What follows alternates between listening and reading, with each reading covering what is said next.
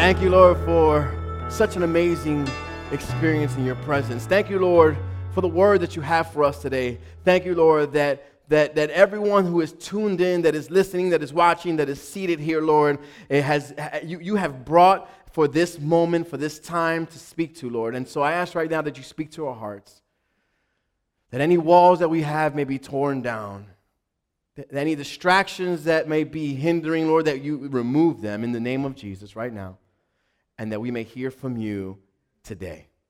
In Jesus' name, amen. Amen. So, siblings, who has brothers or sisters? Who has brothers or sisters? You can raise your hand if you're home too. I can see you. I can see you, like, you know. Brothers and sisters, siblings, right? You remember, we all know that we can be kind of cruel to one another.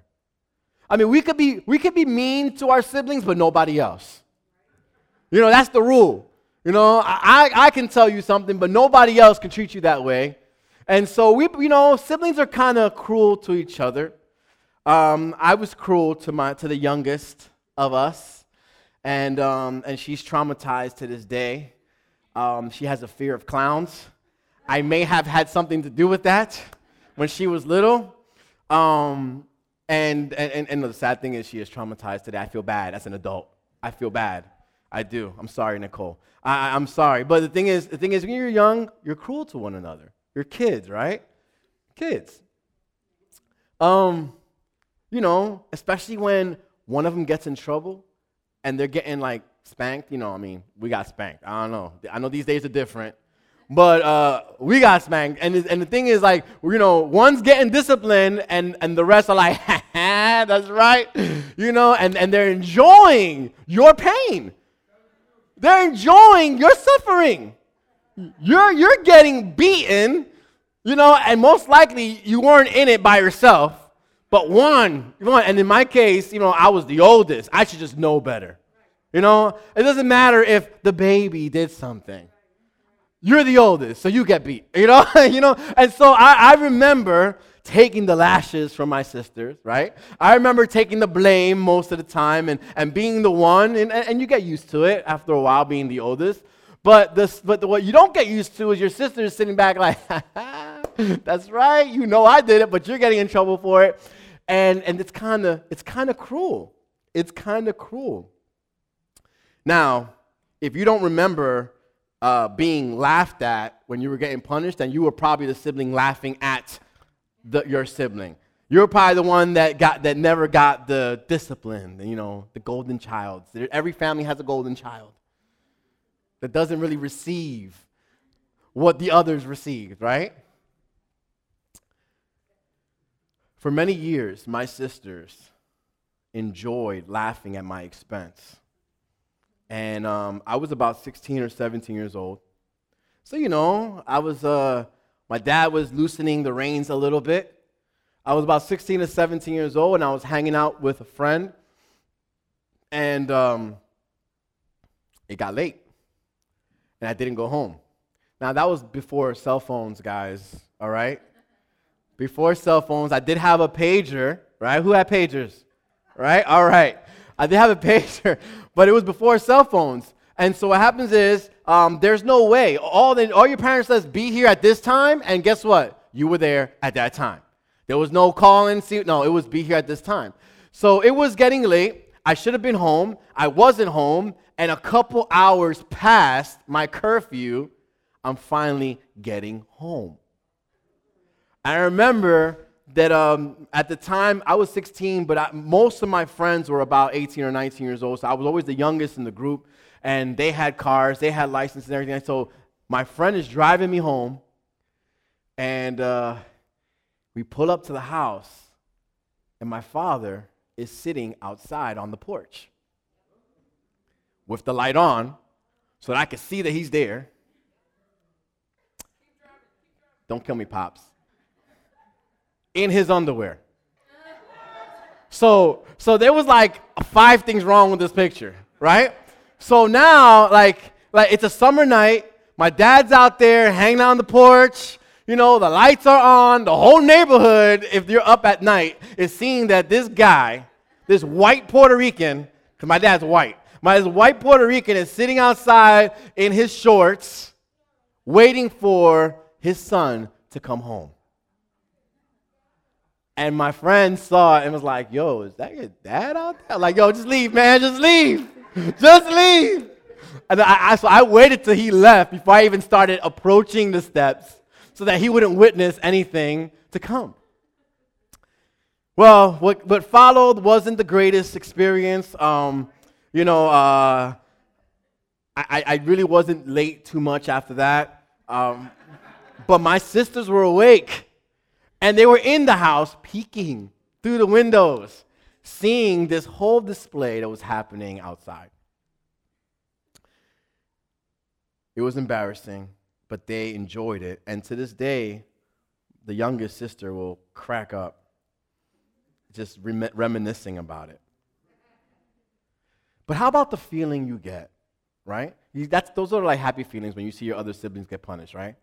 Which is kind of evil saying, right? But how about the other feeling, the other way around, when you know your siblings did something horrible, you know that they don't deserve anything, you know that what they do deserve is discipline, and then you see your parents rewarding them for some reason, and they give them something, they take them somewhere, they buy them something, you're like, whoa, that's Abigail's new thing.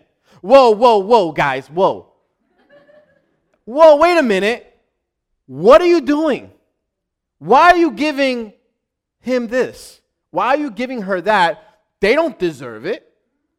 I have been behaving this whole time, and you didn't give me anything. I've been the good child, and you haven't rewarded me for being the good child. I deserve. I never snuck out of the house.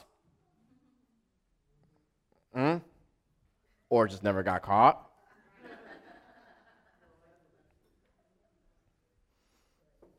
My youngest sister, she watches the show, understand that.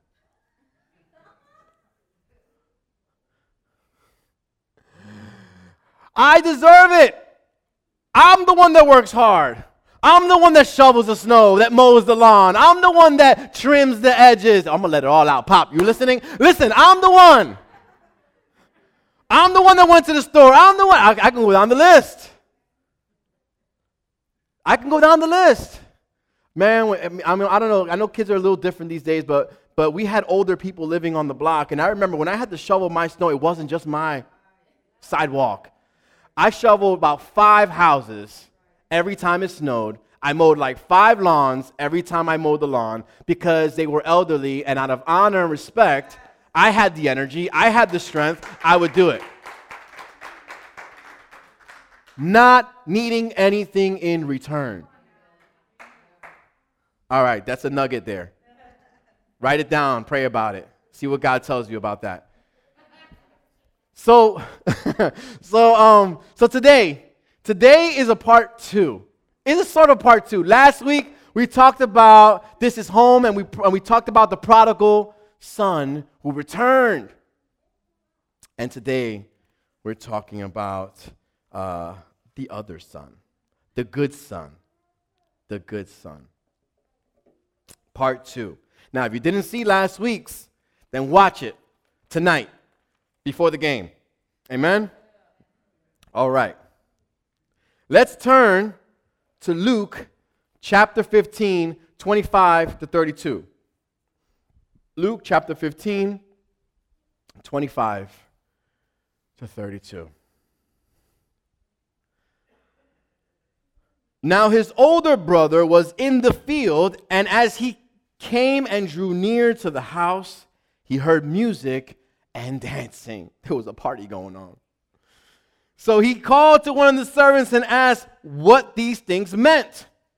And he said to him, "Your brother has come, and because he has received him safe and sound, your father has killed the fatted calf."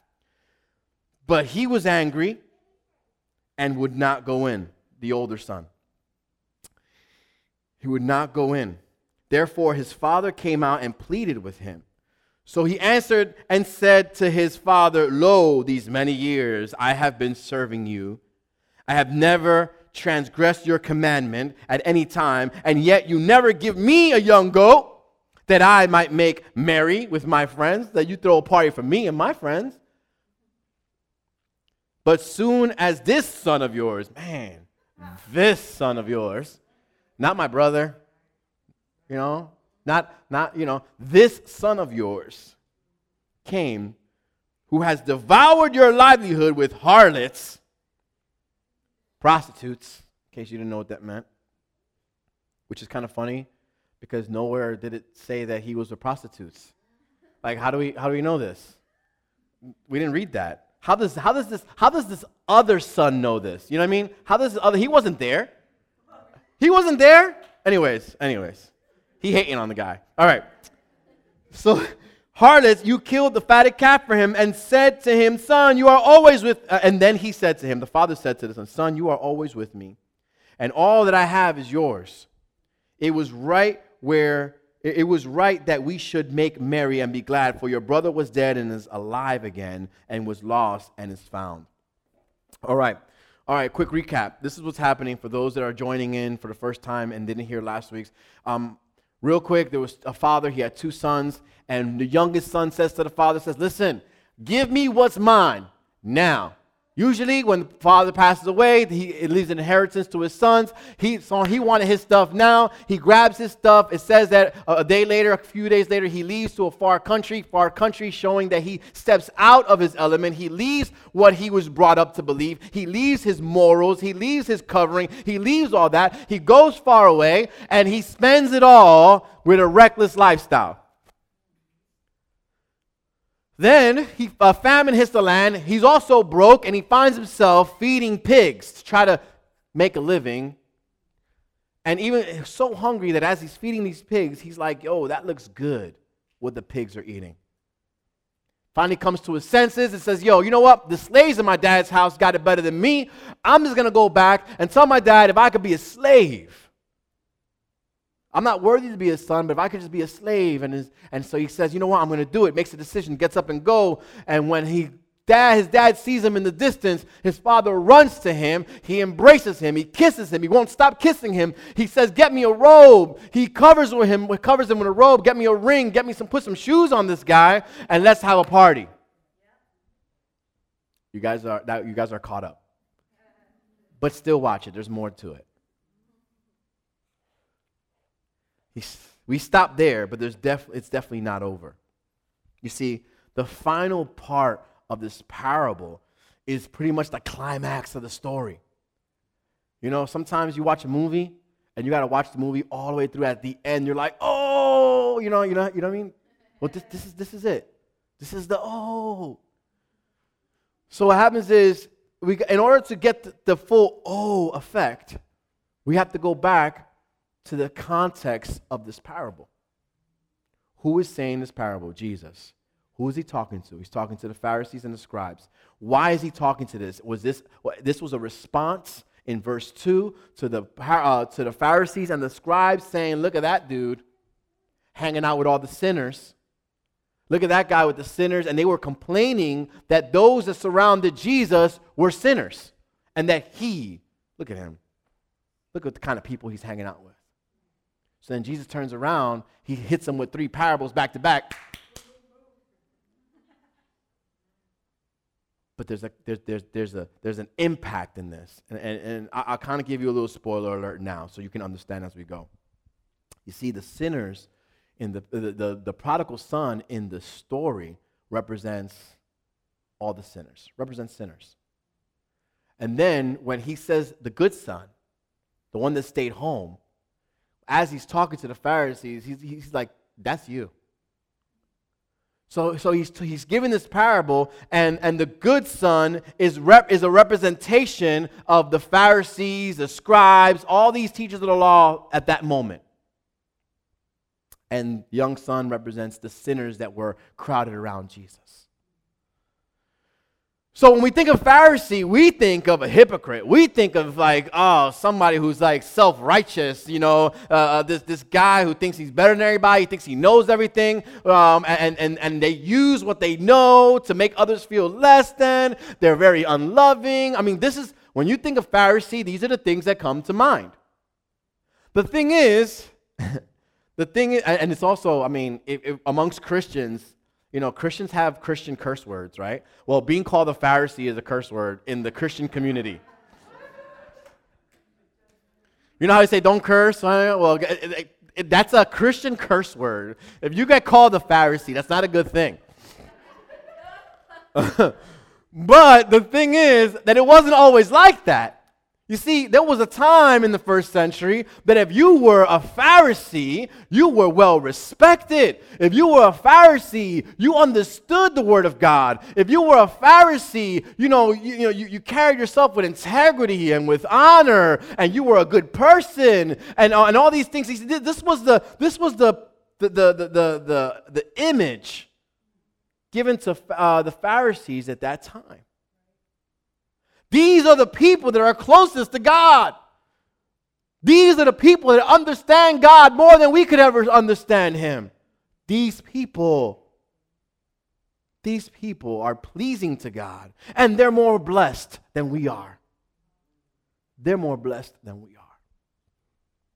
So it may have been a little shocking when Jesus decides to drop a bomb on them and tell them that they may not be so right with God like they thought.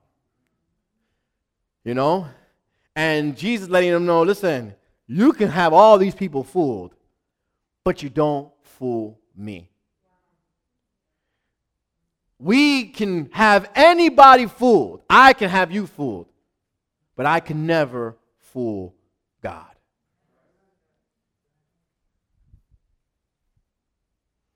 And that should scare you the most. Because guess what? Me fooling you guys don't determine my eternity. You guys don't determine where I spend the rest of my life. You guys don't determine what happens to me, the things that I experience, the blessings or the blessings that I get or do not get or miss out on. You guys don't determine that. So it should concern me that the one who does determine that does know my intentions, does know my heart, does know, and cannot be fooled. So about this older brother, why don't we talk about him as much? Why don't we, we talk about the parable of the lost son, right? And that's the main one. I mean, this guy was the worst. We focus on that. We don't look at the older brother and we leave him out. We minimize his importance in the story, and many times it's probably because we look at the sin and we say, oh no, this guy was really bad. He disrespected his father. He shamed his family. He went out, and according to his brother who wasn't there, he was with prostitutes. I mean, God only knows what he was doing.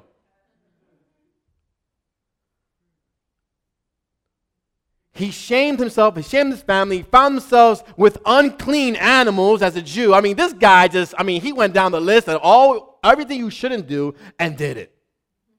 And here you have this guy that stayed home with his dad. He's not so bad. So that's why we focus always on this bad son, this corrupt son, this rebellious son, and we praise God for his loving kindness, his mercy, his grace, how he received them back, and we're like, yes, that's me.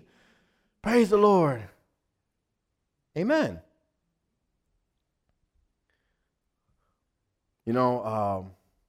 We say that the older brother was just a little grumpy. Just a little jealous, maybe. Maybe he woke up on the wrong side of the bed and he was just a little upset. Compared to sins, and there's no comparison. There's no comparison. We know who the really bad guy was. So, if that's how we're thinking, are we saying that when Jesus was giving this parable, telling the story to the Pharisees, that he's saying, you guys are a little bad, but don't worry, it's not that bad? So is that the message that he's giving the Pharisees? That they aren't that bad. Yeah, they had a couple character flaws, but it's not that serious. No, not at all. He wasn't doing that at all. If we focus on the younger brother's sins, and we focus on the younger brother's rebellion, and we focus on all these things that the younger brother did, and we dismiss what the older brother did just as character flaws, then we miss the entire point of all this. And I can say that we miss the entire point of all this because of the context of this parable. You see, Jesus is not telling, this parable isn't so that Jesus is telling us not to be like the younger brother. No, in the parable, he gets to explain what happens to the sinner. But the parable, the context of it and who he's talking to isn't so to tell us don't be like the younger brother. The context of this parable is to tell us don't be like the Pharisee. Don't be like the older brother. This is the context of this. Now, yeah, we can get lots of teachings from us in all different ways, but this is the context of who he's talking to, why he's responding, and so forth. You see, we need to see the sin the way Jesus sees sin. Because, how many of us are, come on, we're guilty, I'm guilty. Like, oh, you know what, this is not that bad. Oh, that guy's real bad. Oh, man, you need Jesus for real. Oh, you know what, just stop doing that. You'll be all right. No. We're guilty of that as humans to say, you know what, this may not be just as bad as this or may not be as bad as that, but we need to see the sin the way Jesus sees sin, and sin is sin. All sin. And when we finally get to see sin the way Jesus sees sins, then perhaps then maybe we'll discover that some of the sins that we treated so lightly in our own lives are the very ones that Jesus may be despising the most in us.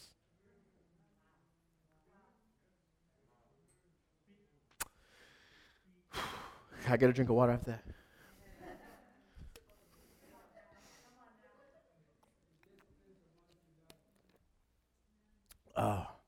Yes. So let's talk about this guy, this older brother. What type of person was he? Let's look into this. He had some good points. There was some good things about him. We know that he was a hard worker, right? We could tell that from the context, from the scriptures. We know that he was faithful to his dad. He stayed behind. So he was faithful to his father in working the land. Working the land. But this son, just like the Pharisees, right, had some good points. The Pharisees, they were consistent. They were dedicated. These Pharisees they had their systems. They had their rituals. They were very consistent. They reminded me of like Jehovah's Witnesses are very on point. They got systems. They'll track you down. No. So listen. But just like the Pharisees, the older son had some good points, but just like the Pharisees, the older son had some major flaws, some major bad things that really outweigh the good. So what were the sins of the elder brother? Well, off the bat, we know that he was bitter. He was bitter. Verse 28, it shows us that he's angry. He's bitter, he's angry.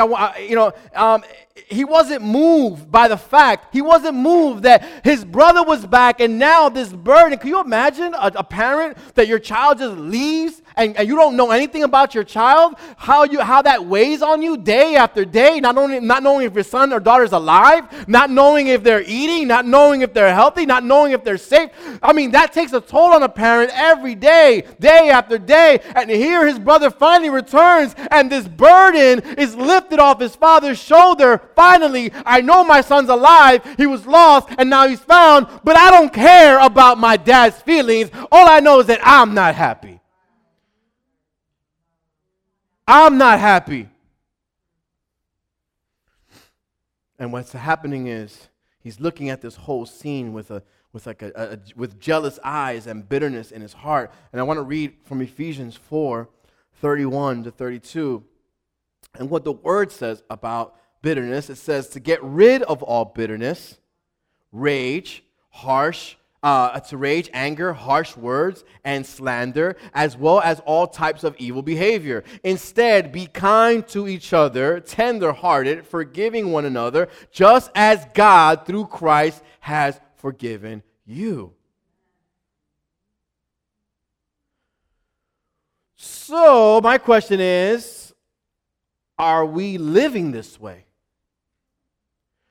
Are we bitter? Are we angry? You know, is there rage and anger in our lives? I mean, are we so overwhelmed with these things that when we should be rejoicing, we're just bitter, jealous, angry? You notice in verse 12 that the older brother received his inheritance. And I'll read it to you so you can understand. It says, then the younger of them said to his father, give me the portion of goods that falls to me. And it says right away, so he divided to them his livelihood. That means that the younger son asked for his inheritance, but the father gave them both their inheritance. And then if you go deeper and you look at Jewish customs, Jewish laws, things like that, the older brother gets more than the younger brother. So here you have the older brother, yeah, he stayed home. And you know what? This is kind of like, you really mad that you stayed home? This is probably all yours anyway. You probably stayed home tending to your own stuff anyway. But anyway, we're not going to go there. So what happens is he's upset, but he already received what's his. He's received a double portion of what his brother received, and so he's not going to lose anything for his brother being back. He's not going to lose out on something. Nothing's taken from him. But yet, he couldn't be happy that his brother was back. Like some of us that have received our salvation through Christ.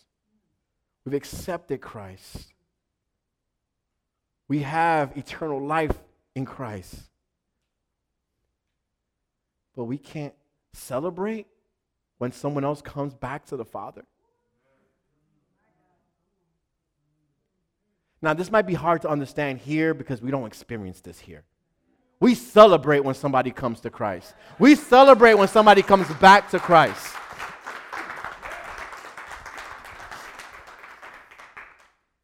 But you know, since now it's on the internet, you don't know who's watching. So he gets double, and still he's bitter and angry about his brother's return. Okay. Second, he was self-righteous. His older brother thought there was nothing wrong with himself. You know? The younger brother and his father, they're the ones with the issues right now. The younger brother is rebellious, and he came back, and the father, you must be weak and soft. So they got the issues, and I'm okay. Right? In verse 29, he tells his father that he never disobeyed his commands. Listen, I never let you down. Me. Ephesians 2:8-9 say, for by grace you have been saved through faith, and not of yourselves. It is the gift of God, not of works, lest anyone should boast. So you shouldn't boast. Right? And so what happens is here he is boasting of his works, expecting that he should have received what his brother received.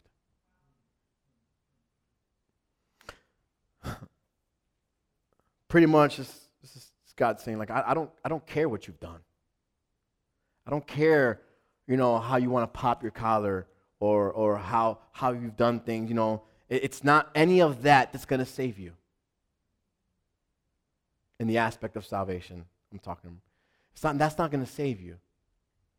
It's not through works that'll save us or how good you behave. It's not only about like how good you could do something or how good. No, it's none of that will save us. It's only through Jesus Christ. The grace that he shows us. But you know what's crazy? What's crazy is, and I have to say shame on us. I'll say us, right? So no one feels bad. Shame on us when we are quick to receive the grace of God. in our lives. Yet we feel that we can decide who else deserves his grace afterwards. Listen, as an individual, you're the first one to be like, woo, I need your grace. Give me, Lord. Forgive me, Lord. Restore me, Lord. And asking for God to give you for you. And the second you're all good, right? The second you feel good and you feel safe in his arms. And then all of a sudden you're like, well, I don't know about that person. I don't know. They just got one tattoo too many. Come on. And so they say, I don't know. I heard about that person. I don't think we want them here.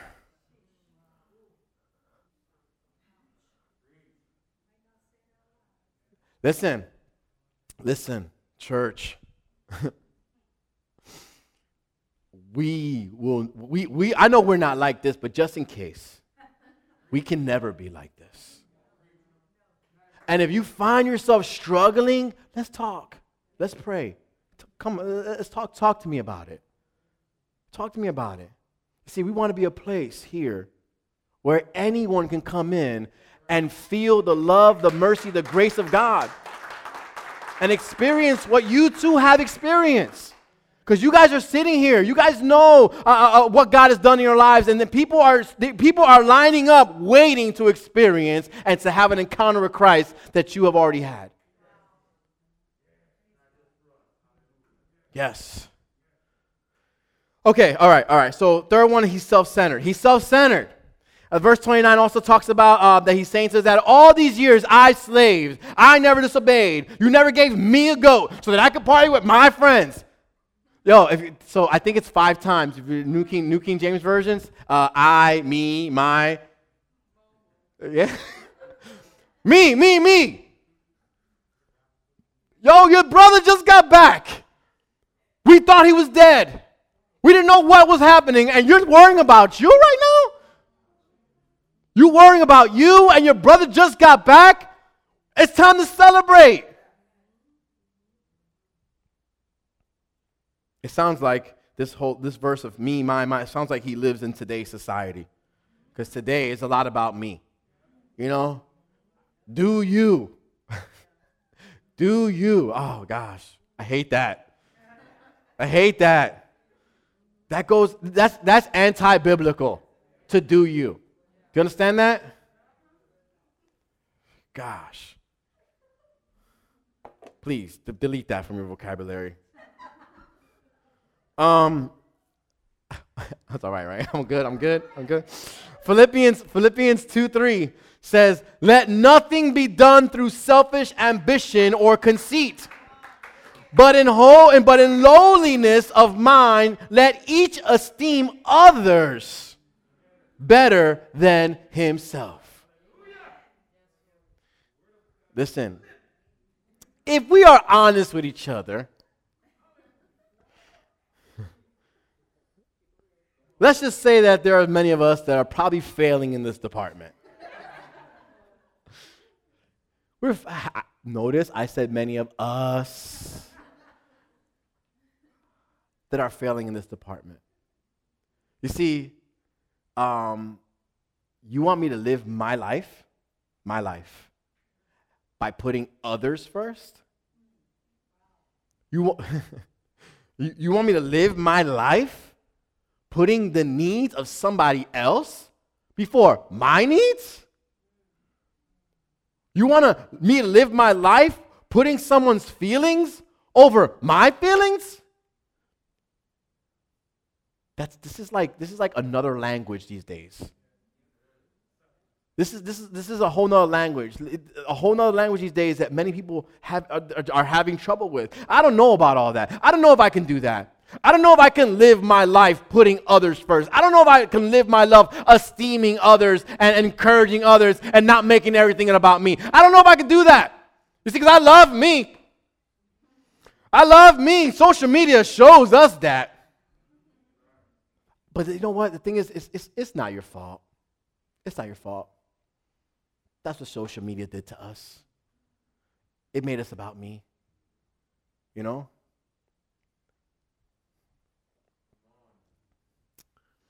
this brother, this older brother, was like, this is my universe. Everybody else is just around it. So fourth, he was loveless. 1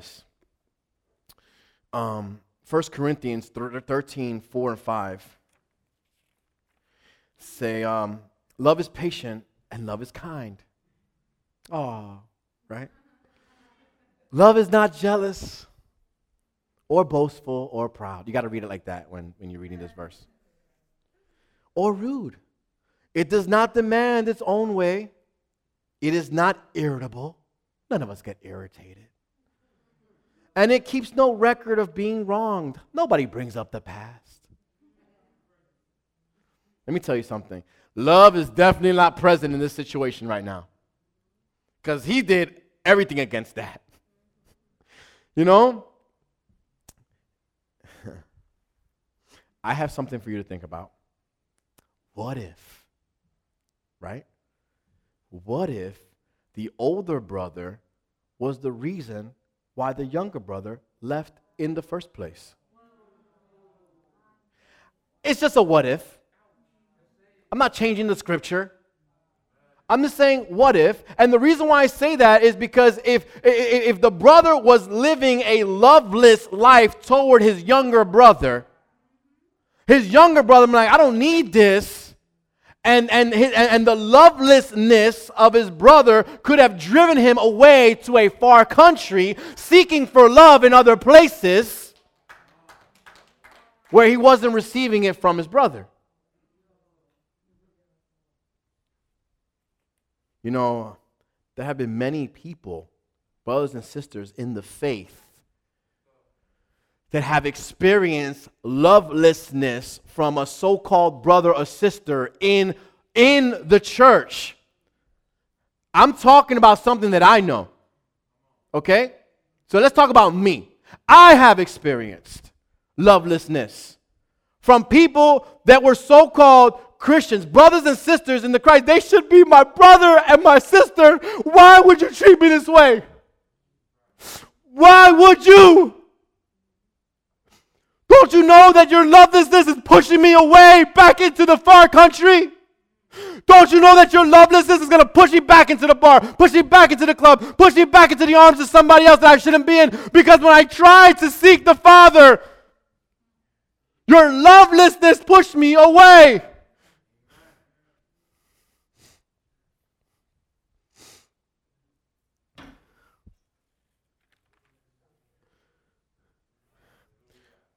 Jesus. We don't know. We don't know what the story. I mean, we just see that he leaves, right? But we do know this. The Bible doesn't talk about the other brother saying, no, don't go. We don't read the other brother saying, maybe you should think about this.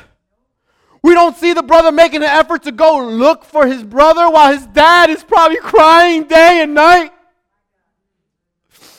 If my little sister was lost somewhere and my parents were suffering day and night, you think I'm going to sit there and do nothing about it? You don't think I'm going to go look for her?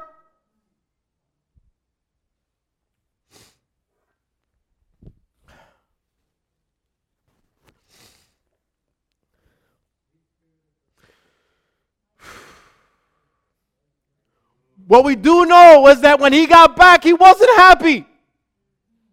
That's what we do know, right? Let's call facts. Facts. When his brother got back, was he happy? Yes or no? Okay. How do we act when a brother and sister in Christ, when a member of our church families goes away, is lost, disappears? Do we say, yes, finally, I don't got to hear this person no more? Do we say good riddance? Or does our heart break the way that this father was broken and burdened, not knowing what was happening with this person?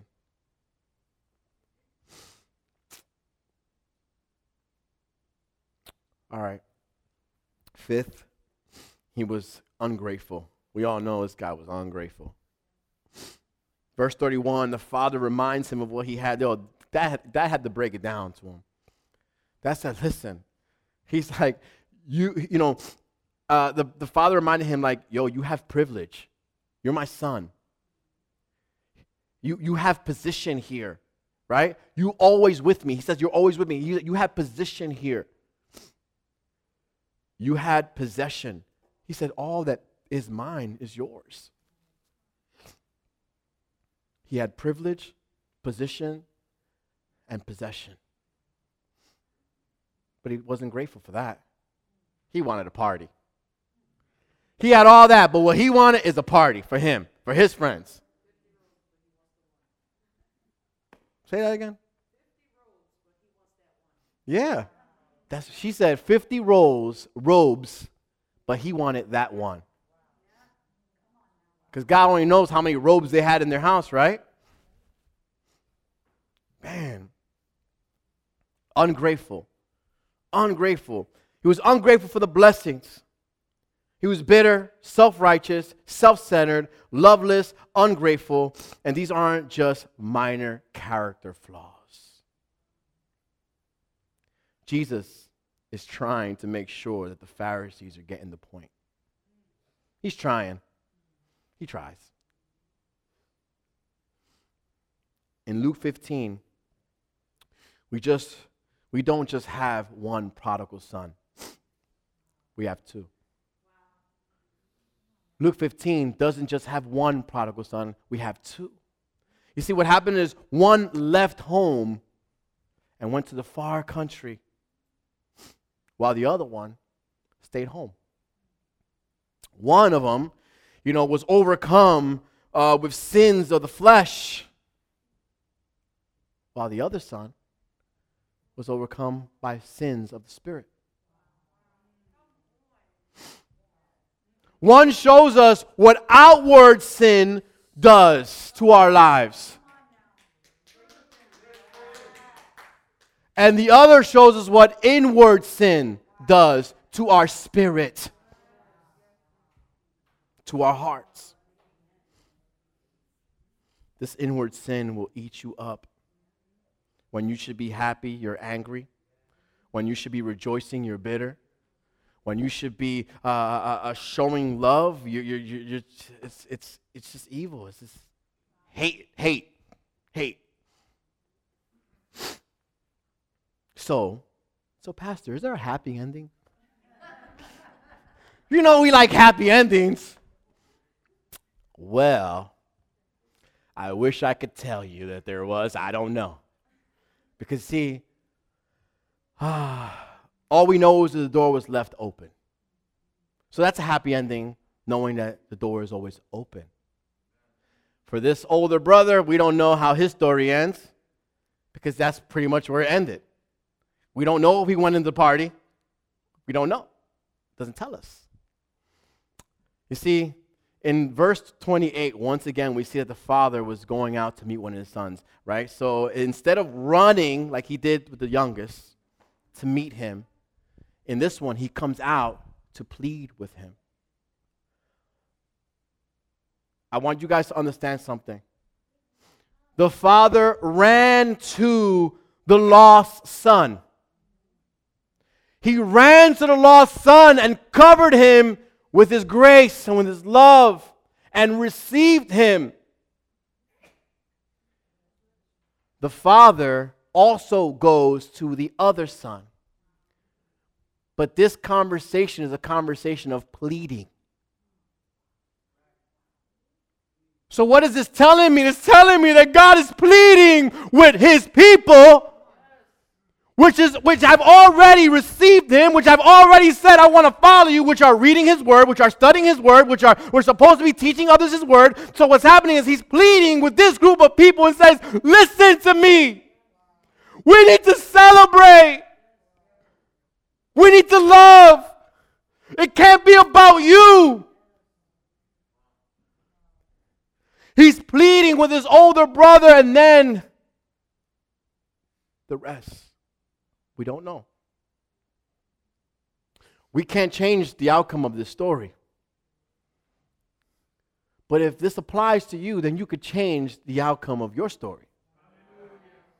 today.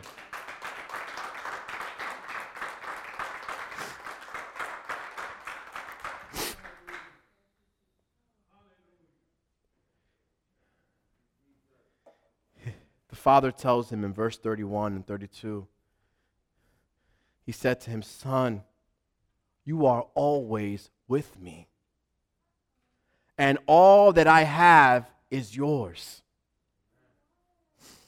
It was right that we should make merry and be glad, for your brother was dead and is alive again. He was lost and is found."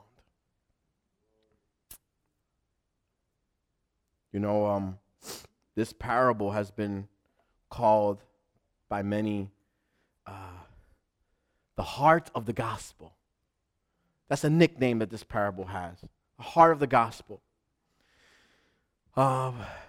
But we know that the gospel involves Jesus, so where in this beautiful picture of forgiveness and repentance do we see Jesus?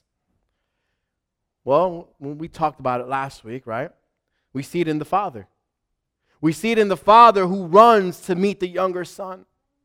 We see it in the Father who intentionally leaves behind the comfort and the security to meet the sinner.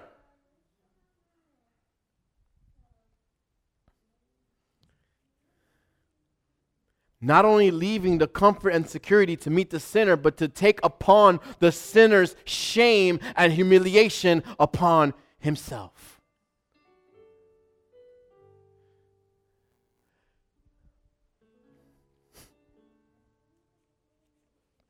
He takes the shame and the humiliation that was due to the prodigal.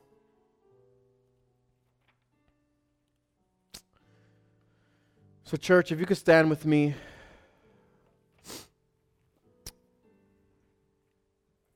In this parable, we see the incarnation of Christ. We see the sacrificial, atoning death of Christ. We see the gospel of Christ. We find Jesus in this parable, but the question I have for you today is, where do you find yourself in this parable? This is why it's kind of like a part 2, so think back to last week as well. Are you the younger son who has lost fellowship with the Father?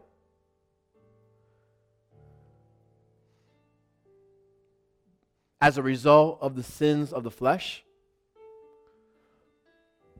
Or are you like the older brother, thinking you have fellowship with the Father, but you have really truly lost fellowship with the Father because you have allowed the sins of the Spirit to overwhelm you? Or maybe you're not even a son at all, because you haven't accepted Christ yet. You've never been under the Father's covering. You've never been in the Father's house.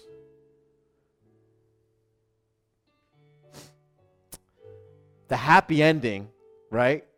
The happy ending of our story is that today is the day that you can make a decision to, one, be a son or a daughter. You can be the son that comes back to the Father. You can even be the good son today and say, you know what, that's me and I want to repent from it. So there's a happy ending for anybody here today and for those watching at home. If we acknowledge these sins of the Spirit, which are harder, because it means you need to be honest with yourself. It means you need to be honest with yourself. If you can acknowledge it and repent, He will forgive you. He will. He will. And then we can get right back to spreading the gospel, loving and receiving each and every person that comes back to the Father. So my question to you today is, which one are you? The bad son? The good son? Or do you want to be a son? That's my question for you today. As I pray, the altar's open because I need to pray with you. I need to pray with you. I desire to pray with you today. So the altar's open, and as I'm praying, I ask you to come forth so that I can pray with you. Father God, I just want to thank you, Lord, for your word. I want to thank you, Lord, because, Lord, you have spoken to me first. Father God, and you have spoken to us. Lord, make us a people, Lord, that can acknowledge, Father, first off, if we are harboring any of these sins of the Spirit, Lord, that you do despise.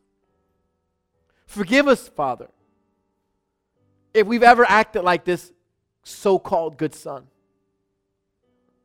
and have pushed people away from your word, from your presence. Father God, today I need you, Lord. We need you, Lord. We need you, Lord, to speak into our hearts, to refresh us, to restore us once again. Lord, a fresh anointing upon each and every one of our lives, Father. Father, there's someone who has not made a commitment to serve you, to follow you, Lord. This is the time. If you have not made a commitment to serve the Lord, to receive Him as your Lord and Savior, I ask you to come up. I want to pray with you. If you're watching at home, send me a message. I want to pray with you. Lord, thank you, Lord, for those that are making a decision to say, I want to be a son or a daughter of the Lord. Speak to us, Jesus. Help us, Lord. Bring us back if we've rebelled, if we've walked away, if we're in a far country right now. Bring us back. Father, help us, Lord, if we never left, but our heart has grown cold. Help us. In Jesus' name. Amen.